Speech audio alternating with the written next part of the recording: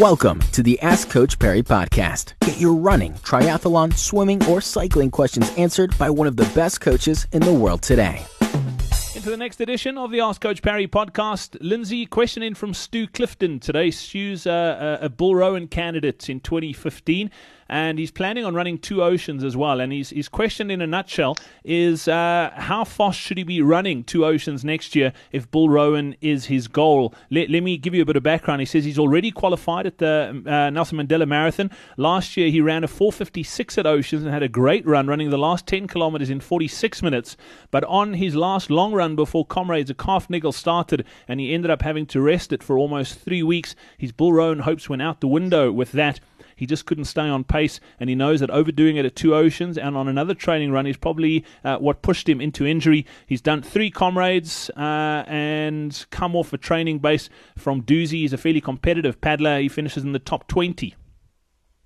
Yeah, like he should be getting a Bull Rowan. And I think if I just look at 2 Oceans purely in isolation, the 46-minute last 10K is probably where that damage was done. So, he could have run 50 minutes for that last 10Ks and still gone under 5 hours. And I know a lot of people like to do that, but, anywhere around 5 hours, 5 hours 15 even, is still Bull Rowan material or potential. So I think he just needs to set out his stall at Oceans a little more carefully and just behave all the way. So, you take those 4 minutes longer, it's 15 seconds a K slower, and that is quite a significant difference in terms of intensity. And he'd recover faster. And then, he said he also overdid it on another training run. Well, just don't overdo it on training runs. I think that's really important for him going forward, is that he has to emphasize the training on the training run.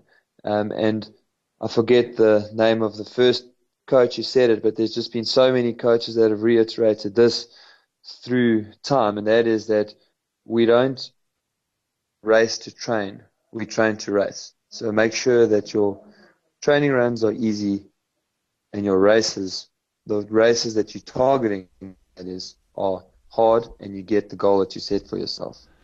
Lindsay, you also say something at the Comrades Road shows that, for me, just listening to Stu's question sort of rang sort of bells, where you talk about Comrades being a selfish mistress, that you want to focus on Comrades alone?